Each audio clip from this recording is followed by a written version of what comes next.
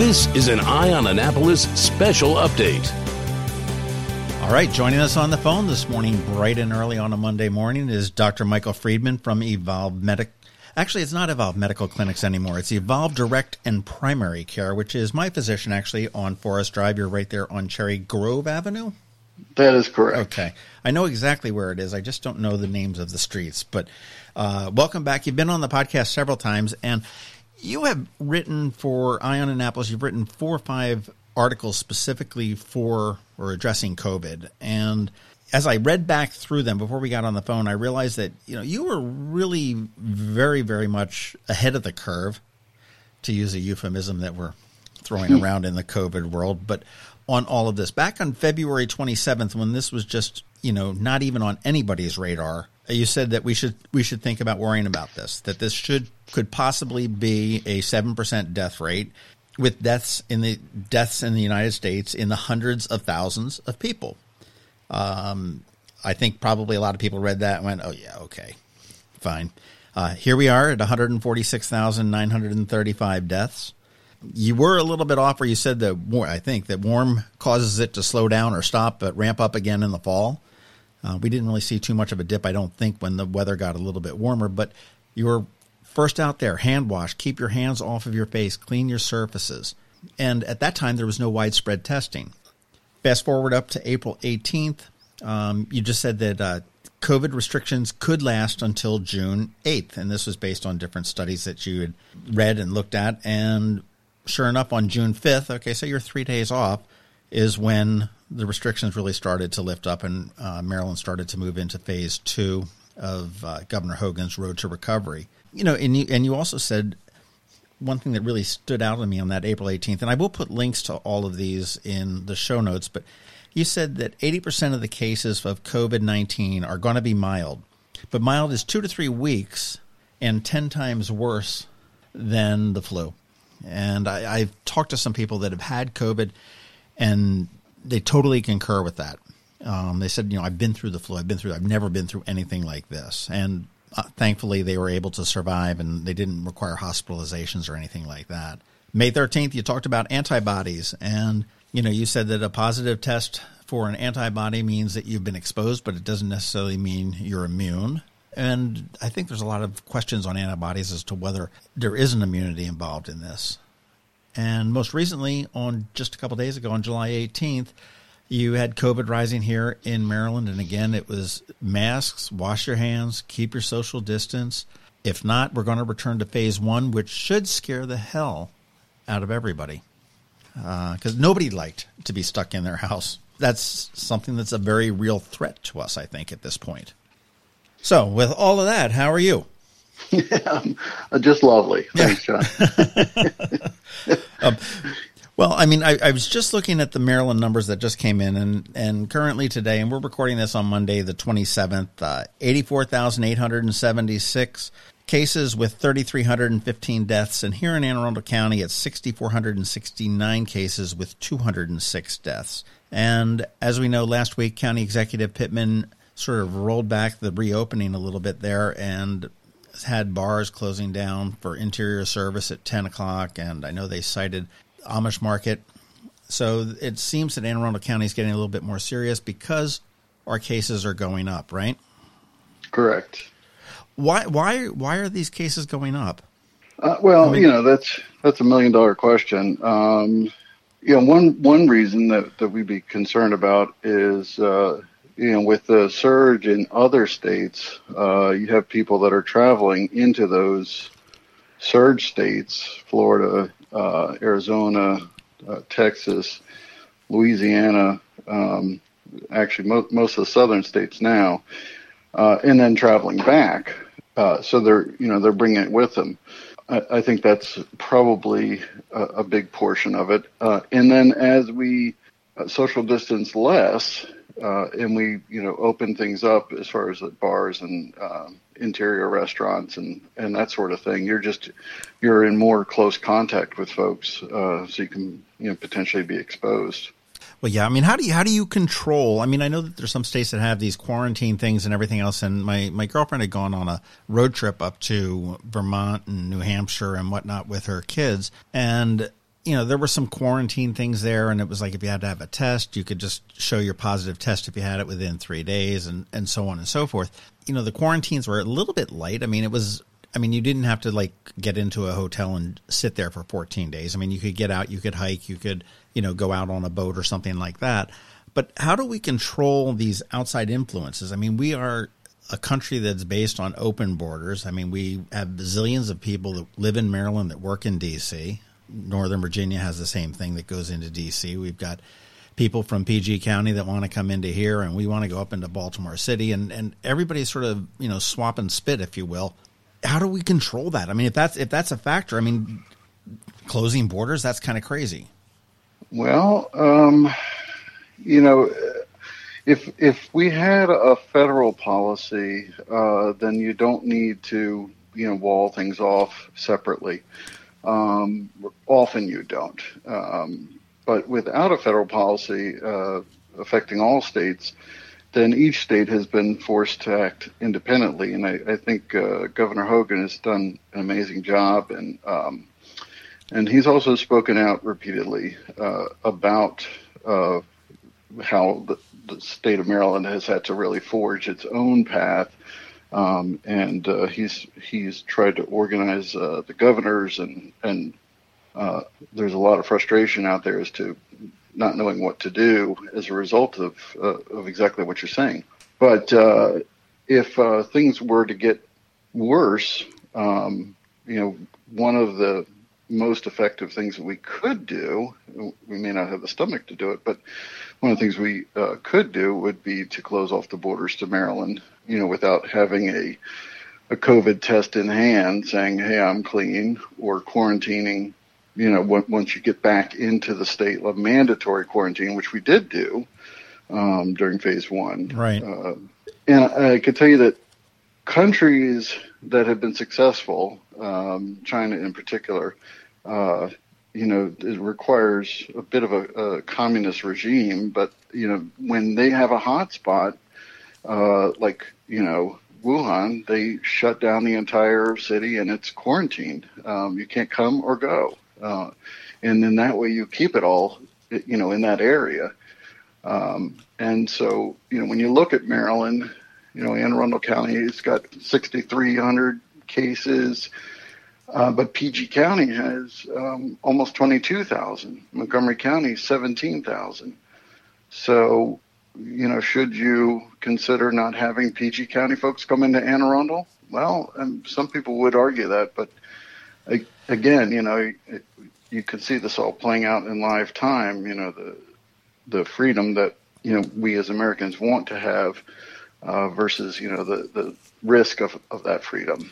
Well, I see everybody losing their mind because they're being asked to wear a mask.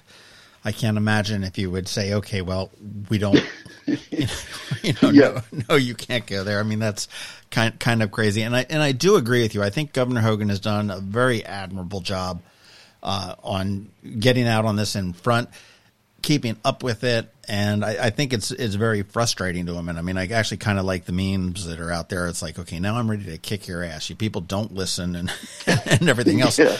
But he's done a really good job of keeping everybody informed and everything else as well. I think that we are in he recognized very early that we are a emerging hotspot after New York was, sort of calming down a little bit because we've got this whole population center between D.C., Maryland, and Northern Virginia and everything else. One thing that somewhat confused me was that it seems like midstream that they changed the measurement. When we were first starting this thing, it was like, okay, new cases, deaths, hospitalizations, and now they all of a sudden said, oh, positivity rating.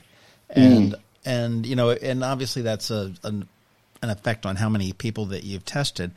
But my question, is what is the best metric to be looking at from a medical perspective, from your opinion? And obviously, I know your opinion is different from somebody else's, but the positivity rate is a measure, but I don't know that it is the measure.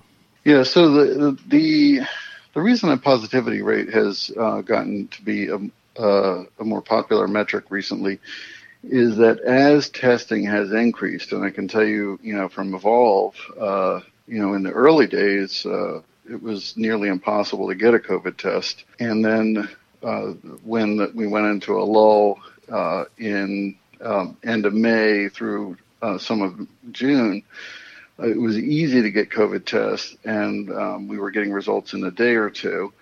And then as the surge started picking up in the southern states, we saw the delay in getting COVID results going out 7, 10, sometimes as much as 14 days to get a result. The overall rate, the number of COVID tests that have become available, and what you know, in the beginning you needed to be like sick as stink to get a COVID test, and now they're more or less available to anyone who wants them, even though they take a long time to come back. Although, on a side note, we did manage to find a lab that's returning our results in a day or two, which is really fast. That's good to know. Yeah. It's kind of unheard of right now. But the reason the positivity rate is a better metric is that because as you're testing for more COVID, and this is something that Trump has alluded to, you're going to find more cases. So in the beginning, we couldn't test hardly anyone unless they were super sick, and we probably missed thousands upon thousands of cases across the U.S. Now, hopefully, if you have been exposed and you get tested, even if you're asymptomatic, you can get tested. And it might turn out to be positive. So then what you want to do is you kind of look at the positivity rate, which is relative to the total number of cases being tested. So if your positivity rate is going up, like for instance, in Maryland, I think it's around 4%. But if you go to South Florida, it's in the 20s. Yeah, exactly. You know, like 1 in 4 people that are getting the test are coming up positive. And that's probably what ours would have been early on, because obviously we were testing the sick of the sick. Correct. Well, for those that are just joining or whatever forgot, we are talking with Dr. Michael Freedman from Evolve Direct Medical and Primary Care, and he is we're shooting the breeze on COVID here. And you just had mentioned that you've got a lab that turns around in a little bit more than 24 hours, which is always good to know, because I know there was some people that were looking to travel that needed a test turnaround real quick, so that's always good to know. Yeah. What do you know about pool testing? I just read something about that. Is that and I'm woefully ignorant to pool testing. Well, I mean, generally, what it was, from what I understand, is that because of the backlog in testing, what the labs are doing is they're taking 50 tests and they're combining them all into one pool. And if the pool comes out negative, they're all negative tests. Yeah.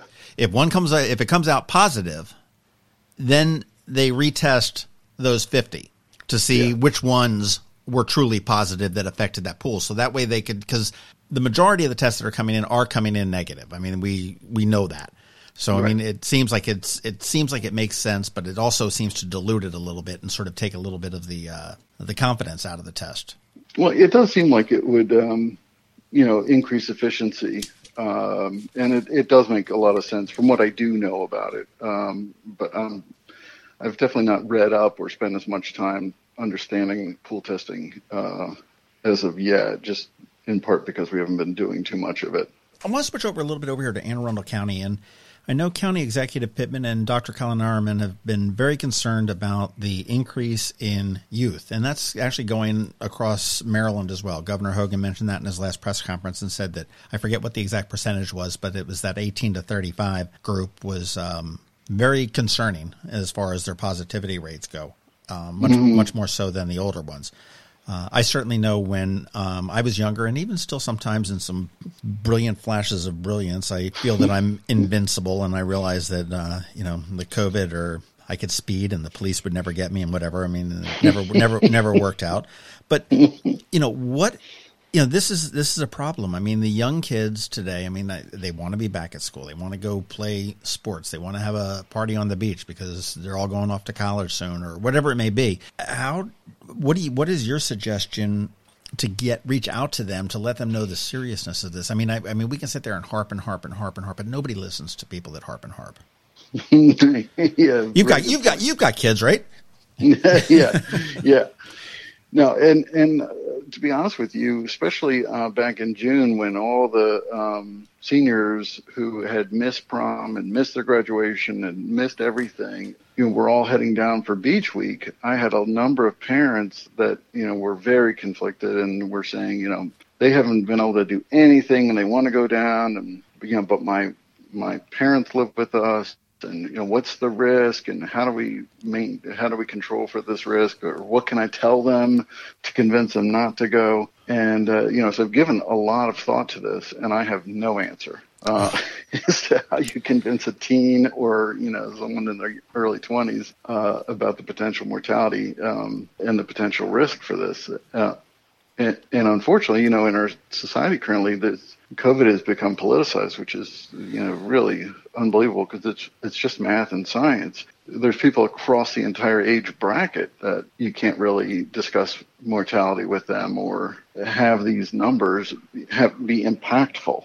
But yeah, particularly with the younger folks, I don't have an answer. But I mean, we need to make sure that they realize that. I mean, okay, yes, we realize that there are not very many deaths in that age group, relatively speaking, but there are people every day in that age group that are dying of this across the country. And, yes. and so this is not something that you can necessarily avoid. Okay. I mean, if somebody tells me there's a cop hanging on Muddy Creek Road, I can take a back way down to Galesville. Okay. And I can avoid that. I can avoid that risk. Going about my life today, I don't know that I can.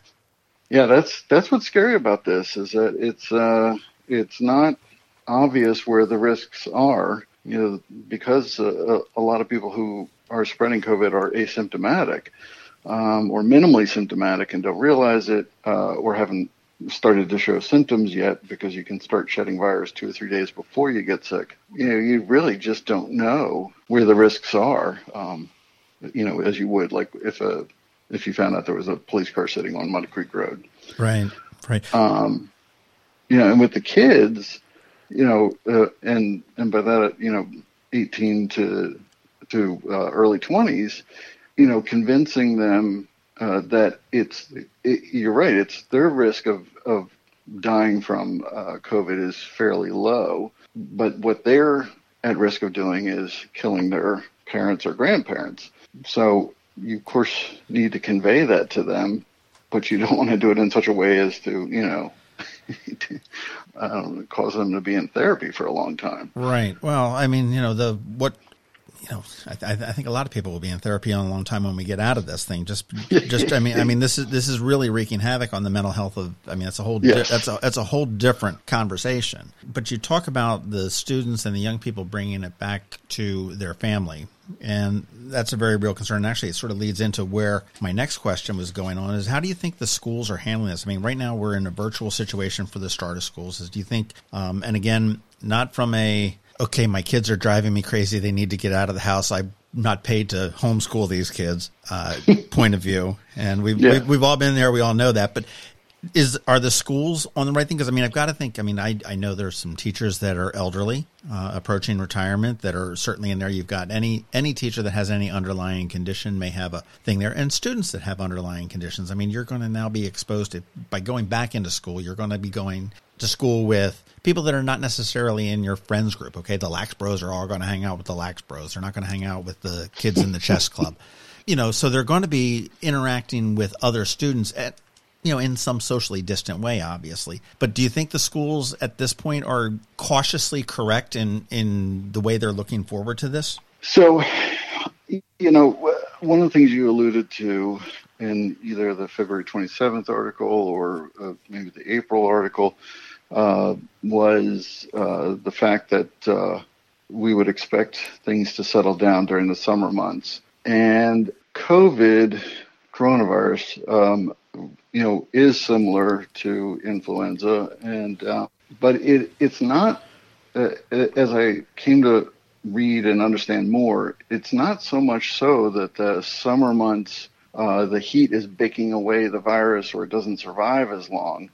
It's more about the fact that people are indoors during the winter and the colder months, and so they're therefore in closer contact. But one of the most critical pieces of why flu spreads the way it does and why COVID potentially can spread like wildfire is that the kids pick it up at school and they pick it up in an asymptomatic way.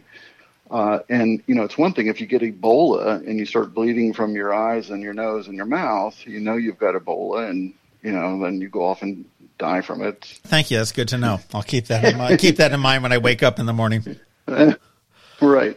But the bad thing about a disease where it's fairly asymptomatic in a portion of the population is that they will get it. They don't know that they've got it. And then they spread it to everyone else at home. And that's a big part of influenza and why it spreads so rapidly during those months.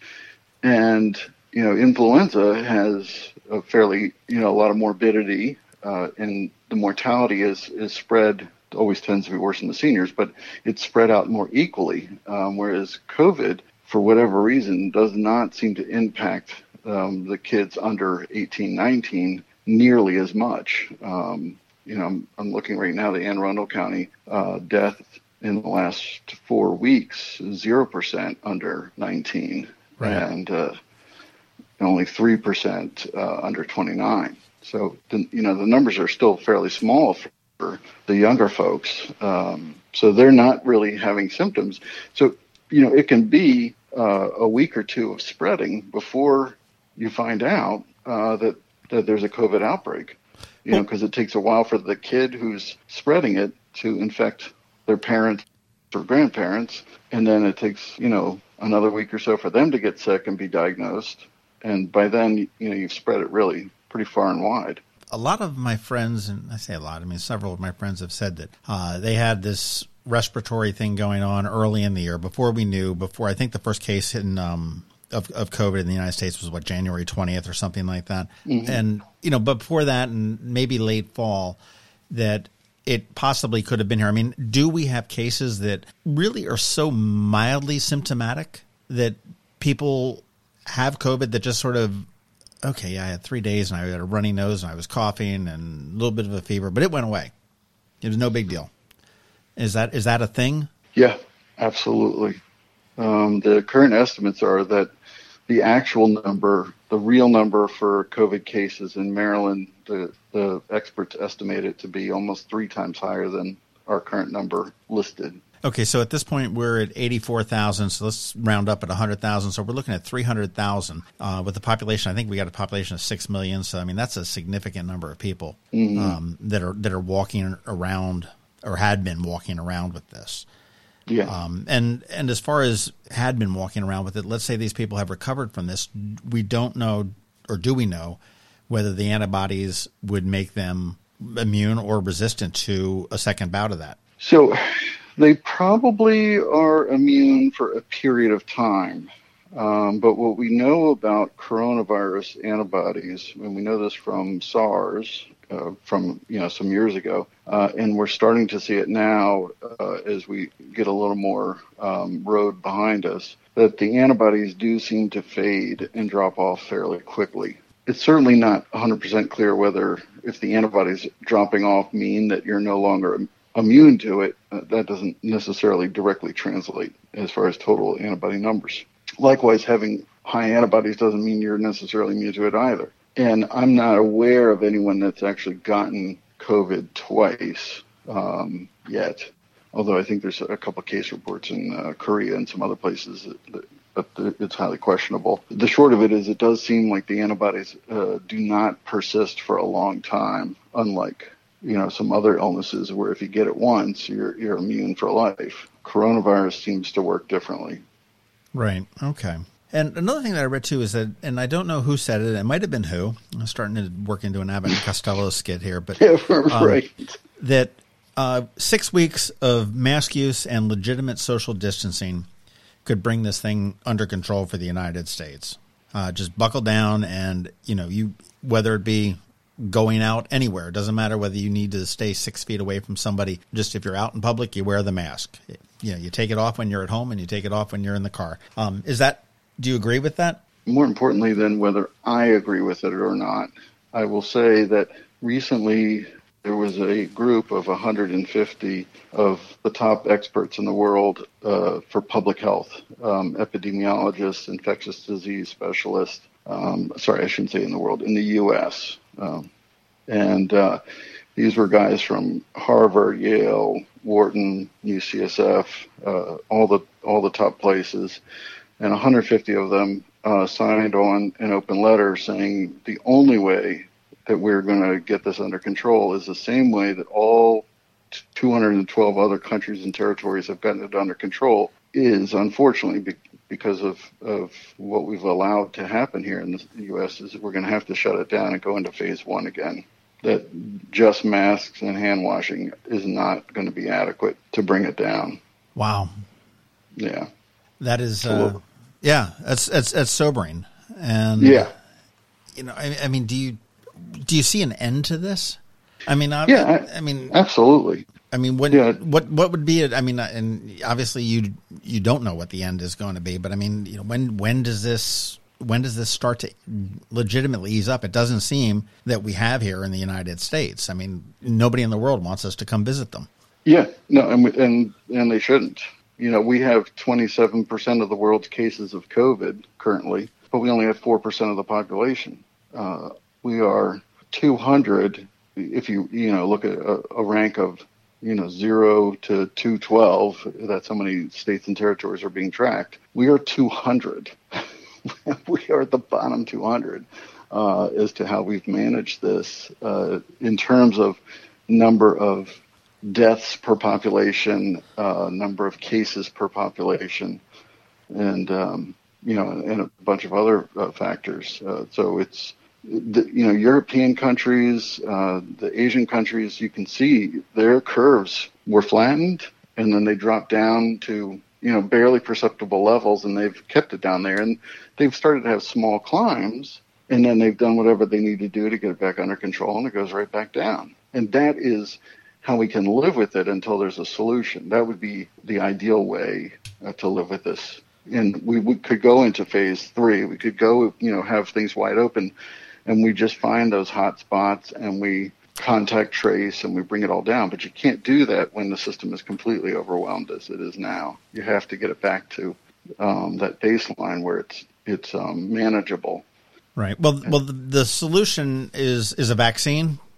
So long-term solution. There's a couple different ways you get to the end of this. One is you just let everyone die that is going to die from it. And that's herd immunity, right? At that point, is that? I mean, the people that are susceptible, that are vulnerable, are going to die, but then everybody will have been able to figure out how to fight this off. Right. You'll develop some immunity to it now, but that number is 1 to 2 million, and that's a lot of people. It's a number that nobody should be willing to even consider. Even 50,000. 50,000 people, that number always stands out to me because that's how many U.S. soldiers were killed in Vietnam between 1965 and 1975. That seemed like a lot of people. The other number that stands out to me is 3,000. That's the number of people that were killed on September 11th. So, when you're talking about 50,000, 100,000, 150,000, you can quickly lose sight of what that means. The other way I like to look at it sometimes is, the average domestic airliner has between 150 to 200 passengers. So right now we're having about 1,000 deaths per day in the U.S., and that's the equivalent of like between 5 and 7 airplanes crashing every day, and every single person dying. Wow. So you can imagine 5 to 7 airplanes just smashing into the ground and everyone dying. People might be scared to fly. And they might take some action. And if they had to put a mask on to know that they wouldn't die from that flight, I think they would, personally. Yeah, no, without a doubt. When do you think a vaccine will become available? I know I've heard speculation, possibly October or November of this year, which seems very rushed to me. Yeah. I think I've heard estimates that are more in line with January, because even once they get a vaccine and they move on to higher level testing, then they have to produce it in mass numbers to roll it out. There's the potential that they get a vaccine that looks good for the first 10,000 or 15,000 people that it's tested in. But once you start giving it out to 1 million people, something that might happen only, say 1 in 100,000, now you've given it to 1 million people and it's happened 10 times. And, we've got 400 million people. If you've got a lot of people dying from the vaccine, or we're having Guillain-Barré syndrome, which is this paralyzing illness that sometimes happens with certain vaccines, it would obviously take that vaccine back off the table even after it was introduced. Right. I mean, I know I wouldn't be very comfortable if they rolled, I'm not going to be first in line for this vaccine.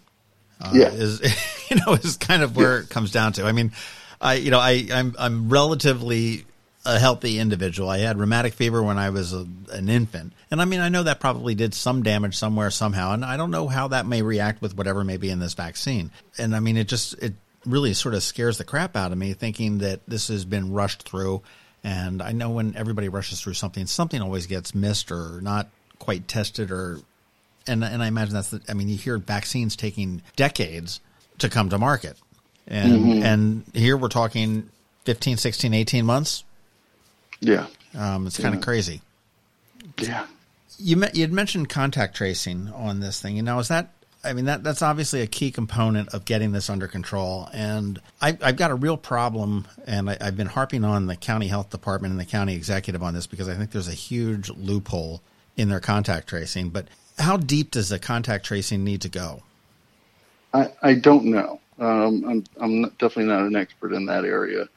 I've not learned as much as I would need to in order to answer that question. But what I will tell you along those lines, which is the one piece that I find a little disappointing with Maryland and their approach, is that, as you may know, Google and Apple are trying to put together an app that would, and it's the first time they've ever cooperated and worked together on something, but it would anonymously track you.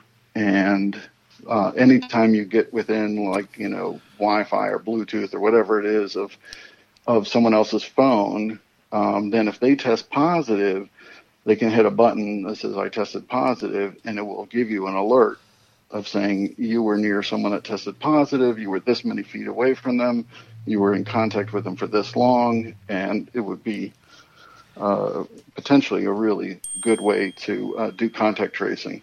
I don't think the contact tracing that we're trying to do right now, where you interview someone and you find out where they went and you call those places, I think that's going to be a real difficult road. Yeah, I mean, I think the technology is pretty cool, but again, I'm heavily into tech myself, but I mean, sometimes you've got to wonder where it stops as far as how much they know about you. It's time to get up, or my watch tells me, it says, "Oh, are you out for an outside walk now? Maybe you want to count it as exercise." I'm like, whoa, dude, where are you coming from?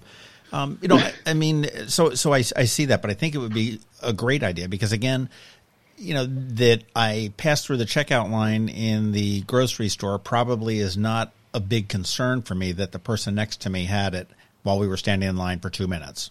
Mm-hmm. However, if I'm, in your office with an office visit and we're hanging out in the little tiny room for 20 minutes, then that may be concern to do that. And, one thing that Anne Arundel County is doing, and they've never, and it really irritates me, but they don't have a set protocol for a business or a restaurant for when an employee tests positive. What do they do? Do they, miss the place and clean it and disinfect it? Do they close down? Do they keep open? And I realize that there's different, if it's the dishwasher in back that never sees anybody is different from the hostess and the servers and everything else. There really needs to be something that says, hey, okay, an employee tested positive. What do I do now? I mean, the state and the city and the county was very quick to say, okay, well, hey, shut down and here's what you need to open, but they're not telling them how to continue to do it. And one thing that, I know is I've eaten outside a couple times on this, and I'm like saying, if my hostess and my server, and maybe the chef, I don't know, had tested positive in this restaurant, I wouldn't know about that because the restaurant hasn't notified anybody, that the health department hasn't notified anybody. Yeah. And they don't know who I am necessarily, maybe off of a credit card slip, but how to get a hold of me. They don't know any of my guests that may have been dining with me. And I just think there needs to be a centralized location to say, hey, and this is not a medical or a cleanliness thing. This is not like, okay, yeah, there was somebody was hacking in the scrambled eggs or something like that. I mean, this is something that's just in the environment. And the cleanest, the hospital is just as susceptible as the trash dump to getting it. And I really think there needs to be something to do that, because you can't do effective contact tracing if you're going to be doing that. If 4 employees test positive in a restaurant, and restaurants do different things. I mean, I know some that have closed down, sanitized, put everybody off and get them tested, and when they come back negative, they can come back to work. Others have just said, hey, we decided to stop and close. No mention of COVID. And others just didn't open for a couple days. No explanation whatsoever. Yeah. The guy with the key went on vacation. I mean, who knows? And I just wish there was something a little bit better. And I think that the technology may work. A good majority of people have to buy into it.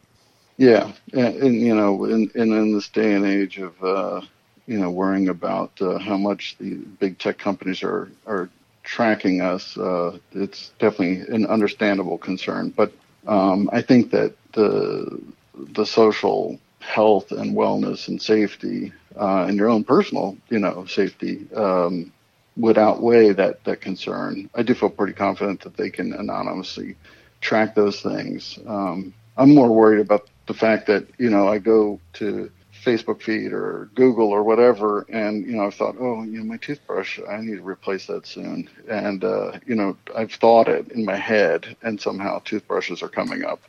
Yeah. I hear you there. Explain that. That. Yeah. That bothers me more than worrying about if I was in contact with someone with COVID, and letting me know. Well, I will say, I know it's, I remember when the government was so frustrated with Apple when and I think it was the San Bernardino shooting, where the guy walked in with, and he had like a personal iPhone, and they were like, yeah, no, we're not opening it. We can't open it. We're not going to do it. And the government's like, well, I mean, they ultimately found somebody that was able to hack into it, but I mean, it took probably 5 nations and, all the brains in the world to figure out how to do it, which sort of bodes well for Apple and their thing as well. Security. Yeah. But, it's, some of the tech is really crazy to sit there and understand, hey, this is what you need. You need a toothbrush. And, they've got refrigerators now that you scan stuff as you put it in, and it monitors how quickly you consume it, and you just push it out, and it pushes a list to your phone when you go to the grocery store. Okay, hey, you've only got 4 more swigs of milk. You need to pick up. It's bizarre. I mean, who would have ever thought this in 20 years ago that we would be living in this? Yeah, that would be terrible. I wouldn't want my freezer telling me that I'm consuming my ice cream way too quickly. True. Well, I'll tell you what, looking at this from a purely medical perspective, not as a business owner, which you are. And again, for those that are just joining, we're talking with Dr. Michael Freedman from Evolve Direct and Primary Care. You can find out more stuff at evolvemedicalclinics.com. And up at the very top at the title bar, they've got a big link for important coronavirus updates. I do recommend you check them out. They're very useful. I go there several times to make sure I'm up to speed on the latest COVID news. But looking purely from a medical perspective, and let's put you in, the governor's seat or whatever it is, where you have full authority to get this thing under control without regard to business, economy, unemployment, and all of that stuff, which is certainly a concern. If those were no concerns, what would need to be done to bring this under control as quickly as possible? So, I mean, you don't need to ask me my opinion. Go ask the Prime Minister of New Zealand who did it, or Germany, or a lot of other countries that, particularly South Korea, has done an amazing job. Just get their game plan and follow it. It's super easy. They all went into quarantine. They stayed in quarantine until the case rate was down. They had plenty of testing so that everyone could get tested that needed to get tested and get results right away. And then they had really robust contact tracing so that if someone did test positive, they immediately got a hold of everyone and they, quarantined them and or tested them. So it's very doable. New Zealand, when I last looked, they have not had a case for a month now. They completely eradicated it. And I think the only one case they had was someone who flew in and was in quarantine when she got it. And they were late to the game too. I mean, they sort of came on the COVID radar after the United States. I mean, it's not like it jumped from China going down to New Zealand. It sort of came, China across over to Europe, jumped over the Atlantic, and then it jumped over there. I mean, they probably didn't have their first case until probably March or something like that, I would think. Yeah, I think you're right. Well, I'll tell you, as we wrap up here with Dr. Freedman, one thing I was just looking at, and another statistics I kind of look at is the heroin statistics here in Anne Arundel County. And so far through July 21st, which is the last report, they've had 368 non-fatal overdoses and 77 fatal overdoses. So we've had 77 opioid-related deaths in Anne Arundel County alone this year. And as we all know, that it is a problem across the country. It's a problem across Maryland. And to put it in perspective, for Anne Arundel County to have 77 fatal overdoses of heroin, we now have 206 fatalities due to COVID-19. So for those that don't think that it's a serious threat, think twice on that, I would think. I think that's a different way to put it in perspective and, see that this is happening to people of all ages, of all colors. It doesn't discriminate against sex or gender or ethnicity, and it's here. And we need to be careful. We need to be sure that we're keeping our distance, as hard and difficult as that is. And wear masks, wash your hands, and don't touch your face. I mean, it's very simple. It wouldn't take a lot of time to make a big difference to do that. No, and let me just add that studies have been done as far as how much does mask wearing lower your risk for getting COVID, and it lowers your risk by about 68%. I mean, that's a good chunk. Hand washing lowers your risk by about 55%. So just those two interventions, mask wearing and hand washing, are enormous. And then if you stay with more than 6 feet away from people that are not living in your household, and wearing a mask, mind you, your risk of contracting COVID is down to very low. I won't say zero, but it's very, very low. Unless the other person doesn't have a mask and they sneeze or their respiratory droplets make it to your eyeballs if you don't have eye protection on. Right. That's one way. But if you're 6 feet apart and mask and hand washing, if we were all really religious about that, that might be able to avoid any further shutdowns. Well, do you have any advice? Oh, what types of masks are best? I mean, I've seen all sorts of crazy things. I mean, I've seen the gaiters, and I've worn some real hot and uncomfortable masks. I know the paper ones tend to be a lot more comfortable in heat. Let me just say for a moment, and this is a little political, but Tony Fauci and the U.S. government were not recommending face masks in the very beginning. And part of the reason that they weren't recommending face masks, a big part, was they didn't want Americans to rush out and buy up all the masks so that they would not be available to the healthcare workers that already were suffering from severe shortages. So like they did with toilet paper. Exactly. But is currently, it's obviously now we know things differently than we didn't know at that time. But have a mask that has at least 3 layers, one of which can be cotton. And there's a lot of bandana type masks. Those are not so good. You really want something that has 3 layers. The ideal masks, the N95s and the P100s and things of that sort that are used primarily by medical personnel are still in short supply throughout the country. So I know that Amazon, you still can't buy them unless you've documented that you're a medical office or medical personnel somehow. But an N95 is probably the best thing if you can get your hands on one, or there's very similar models to that. I'm not sure if we've got that posted on our COVID webpage, but I can certainly put up a list of the best masks. They have a list from best to worst that's readily available. Well, that'd be helpful. I'll tell you, if you're interested in that, go to evolvemedicalclinics.com, and right up in the top title bar, there's a big link that says Important Coronavirus Updates, right next to the Privacy Policy Schedule a Visit, Health Portal, and Sitemap. It's always a pleasure to talk to you and to get the insight here that I certainly don't have, and I think it's sobering, it's good, and we still need to get our act together.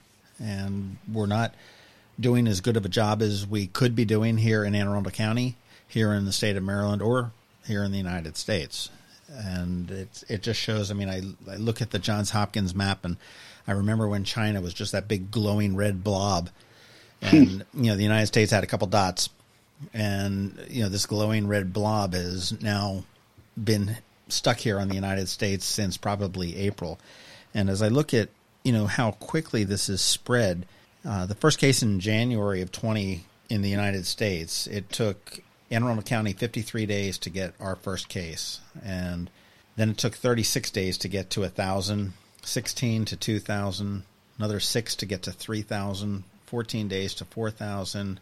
And lately we've been looking at about 3 weeks to get 1,000 new cases. So this thing is out there. It is spreading.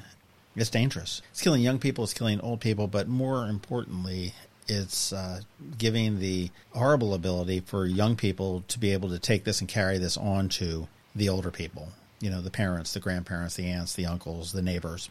And that's just something that nobody should be willing to accept as a possibility out of this, especially when it's preventable. I'm with you.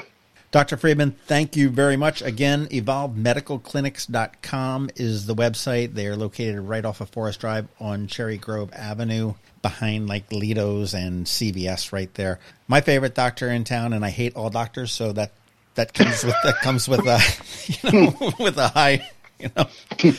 We'll take it. That's high praise. But again, thank you very much for your time this morning, and we look forward to talking to you again in the future.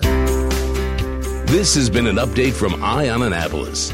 Please visit us at eyeonannapolis.net. Follow us on Twitter at Eye on Annapolis. And be sure to subscribe to our daily news brief podcast, which is delivered every Monday through Friday to your phone or device at 7 a.m.